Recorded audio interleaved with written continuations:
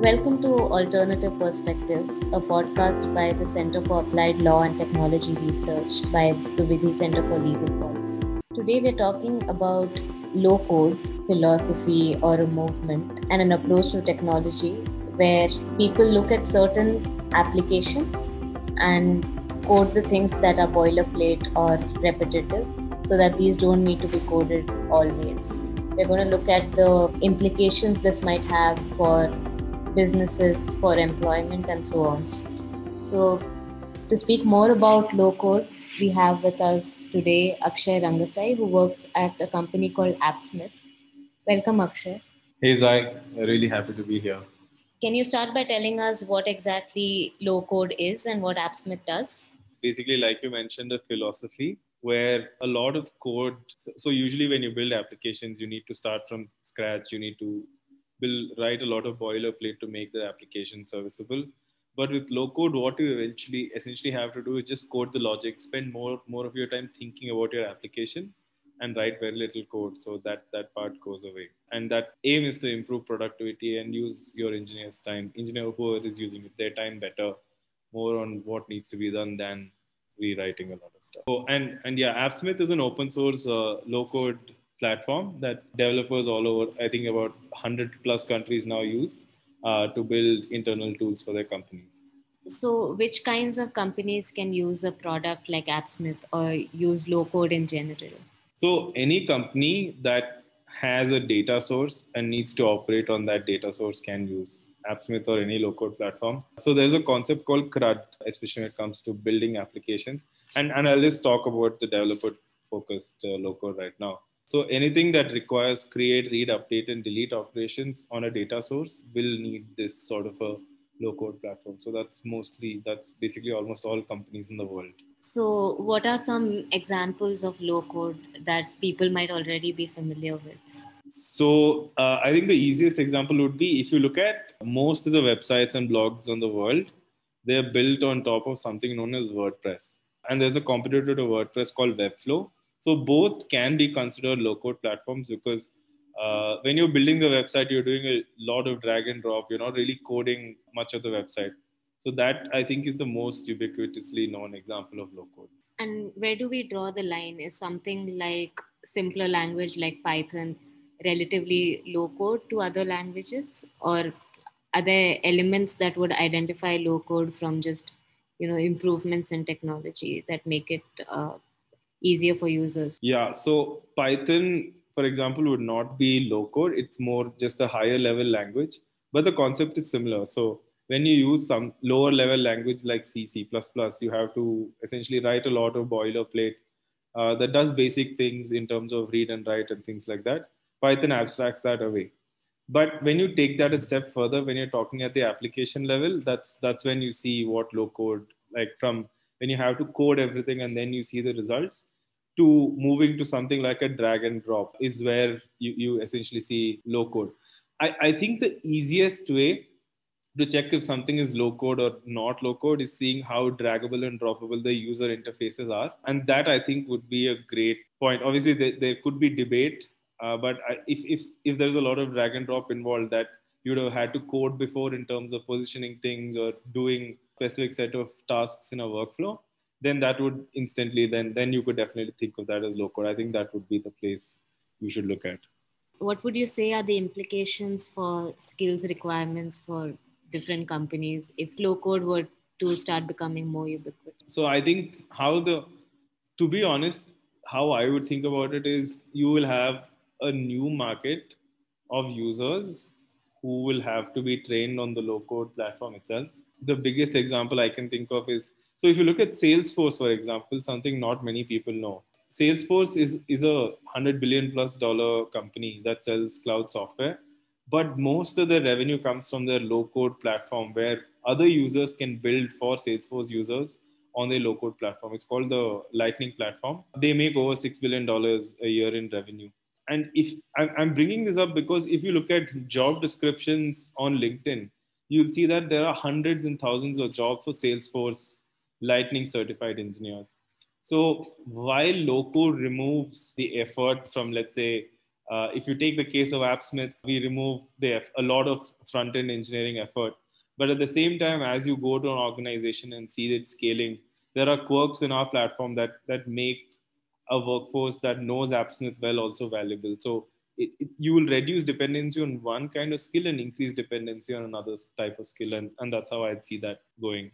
Right. And pulling back a bit, it's a common thing now to say that everyone should learn coding. You also see that on television advertisements. How, given that technology tends to abstract over time and things tend to become easier and not, you don't need to code from scratch as much over time, how important do you think is teaching everyone to code? See, I think learning to code has implications not just in terms of skill development, it's just about how you think about things algorithmically. But like you said, see, I don't think learning to code is compulsory and things get abstracted away. But what helps is if you learn to code, and obviously it's not a catch-all phrase, right? Like you could be a data scientist and you still know to code. You could be an app developer and still learn to code. The only thing is, even if you look at like let's if you go back to the Python versus C++ example, if you look at most of the systems in the world, like a lot of software is built on Python. But at the end of the day, when you want really high performing systems at scale, you will revert to C++ because that's the characteristics of the language. Python makes it easier, but it comes at overhead with an overhead also. So you have to think about skill development in coding also similarly. It's always helpful to know how to code, but again, you don't necessarily need to learn to code to survive as things get abstracted. It'll just make you better and go deeper into something. Right. And to tie this up, what do you think is the low code scenario like in India right now? In the sense, how many companies would you think, as a proportion, think of low code as a philosophy in the tech world at least? I think in the tech world, especially in the startup and like digital first sort of companies, low code is fairly prevalent. If you look at most of the SaaS companies, software as a service companies, they use Webflow, for example, for their landing pages, or HubSpot, which offers another low code tool to generate landing pages. And a lot of companies use AppSmith and Retool. At least the digital first companies are pretty friendly with it. If you look at IT services companies also, they use something known as OutSystems to build dashboards and other tools for their service clients in India. And that's again like a, I would say, second age low code platform that's being used. It's fairly prevalent in different ways, and you don't even know you're using low code right now, for example. But if you look at the older companies which are not very digitized, then I would say there is absolutely no penetration of low code there. And if you were to go out on a limb and say which jobs were at risk due to low code, what would you say? I would honestly say jobs like data entry is more at risk because till now we've been focused on developers, but there is a set of low code tools for task automation. Like you can go check out UiPath, that comes to mind. So that is basically eliminates labor for mundane tasks. So these sort of manual tasks that are very repetitive in nature and have really common characteristics that get automated, I would say those jobs are at risk. But if you look at the sort of developer friendly low code tools, I don't think, at least at first order level, I don't think there are any jobs at risk other than we could use whatever workforce we have, I would say more efficiently considering the demand supply gap in engineers and tech builders. Right. So it sounds like the standard process of automation. Anyway, thanks a lot, Akshay, for joining us today. Thanks, I. We have today joining us Siddhant Puri from Retool, which is a low code startup, and we'll be asking him some questions today. Hi, Siddhant, welcome to the podcast. So, can you start by telling us what Retool does exactly and what your role at Retool is? So Retool is a way to build low-code applications for enterprises. It's a way to essentially build internal tools that are very commonly used by almost all companies. And we provide a drag and drop interface for you to build these tools 10x faster. And my role in the company is essentially I take care of growth in India. So Retool is a company based out of San Francisco, but they have been seeing a lot of growth with Indian startups.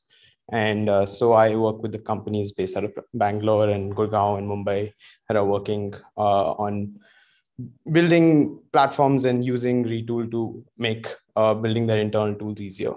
So these are essentially blocks of code for some standard things that every business uses, such as, say, payments, and people can customize them, right? Yeah, it's not like specific to a domain like payments. It could be anything that an internal person in an organization could use to make their work possible. Essentially, you can imagine a sales team needing a way to, update a specific customer's record. You could imagine like a customer support team that needs to process a refund for a customer. Every business has custom needs that they need to build software for internally today. And so we make building those internal tools much faster. Right. So, from what little I know, the usual thing a programmer would do in a situation like this, where a standard sort of solution is required, is, say, look it up, go to GitHub, see if there's an already existing solution. How is Retool low code in the sense it's better than doing this? Yeah, so we have found that there are common building blocks to these internal applications, which essentially means building these applications on top of your database. In programming language, we call it CRUD operations. So CRUD stands for create, read, update, and delete. These are very simple functions which you don't need to like build. You need to not build from scratch, which is what we believe. The reason we think there's like a valuable business here is because we've noticed that almost all organizations are building these tools from scratch, and we can make it easier for them to get to their solution faster. And it tends to be things that people don't enjoy building. They tend to be tedious back office requests. So you can imagine that someone in the finance team, for example, wants reports from your team on a periodic basis, and you don't want to build a custom finance dashboard for that, right? So there are a lot of these ad hoc requests that the engineering team keeps getting, and it tends to be distracting from what they are trying to do for their end users. So you want them to focus on more on what their business is supposed to do versus building all the other aspects to run that business, which tend to be necessary. You can't really have a company that doesn't build back office tools. And so that's like sort of the niche we fit in. Right, right. So you've spoken about it a little, but for an organization that would use a solution like yours, what does it mean for their personnel requirements? Do they now require fewer engineers or require fewer time out of the engineers? And does this differ if this is, a core tech company or some other type of company that also happens to have like an engineering team? Yeah, that's a good question. So if I go like on a 10,000 foot view, today most companies require some sort of internal software development. You can imagine like Coca-Cola also it's not a tech company, but it also has a fairly large engineering team that is building software just for Coca-Cola users, right? Internal team members who need software to look at their supply chain, or need software in their warehouses, or need software for their marketing teams to do their functions. So it's not, where we see it is that it's not specific to a tech company. It's just anywhere that you have a software requirement for an internal business use case. Does that answer the question? Yeah, yeah. And so, what does it then directly do about if I'm thinking of hiring people, like my hiring requirements? So I think it doesn't replace engineers. It essentially makes it so you can build more with less people. So maybe you hire a few people, but the main thing we're trying to like ship is speed. So we want to make sure that you're able to build your solution a lot faster.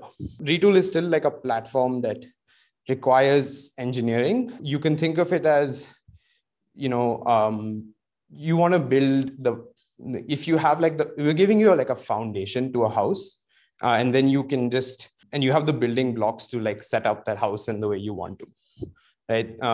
And so we are giving you like the tools to make that super efficient, instead of you having to build every aspect of the house and also building the foundation. We think businesses should focus on what is their core competency, and not worry about building back office admin panels, which are like necessary, but we want to like essentially make sure that we're doing the heavy lifting on that side.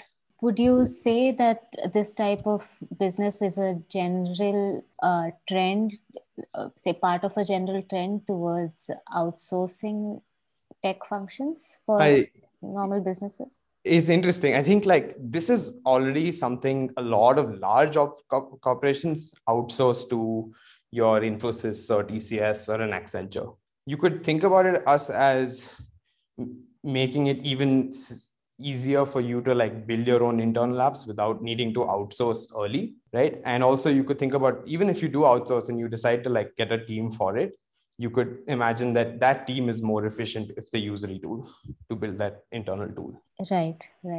All right. Is there anything else you want to add, Siddhant? I think in terms of like a general trend, more and more companies are looking at low code as a way to solve internal business operations, because like I said, they tend to be very similar in nature. And like Retool, there are other like providers that essentially make it really simple to build these internal tools. You could consider Salesforce or ServiceNow, and even some of the people in like RPA, which is, essentially trying to make business operations smoother through software. Right. Great. Thanks so much for coming onto the podcast, Siddhant. This was really interesting. Yeah, thanks for having me. So I've been able to glean 3 things from our conversations today. One, that low code is a natural progression of the abstraction of technology with time, such that newer sets of users need to build less and less from scratch. 2, that low code might endanger some repetitive jobs, but free up engineering time for other tasks, which opens up responsibility for the state for reskilling, re-employment, and social security. 3, that we probably don't need to teach everyone to code. Innovation is not the sole driver of the economy, and neither does it always come from the masses coding from scratch.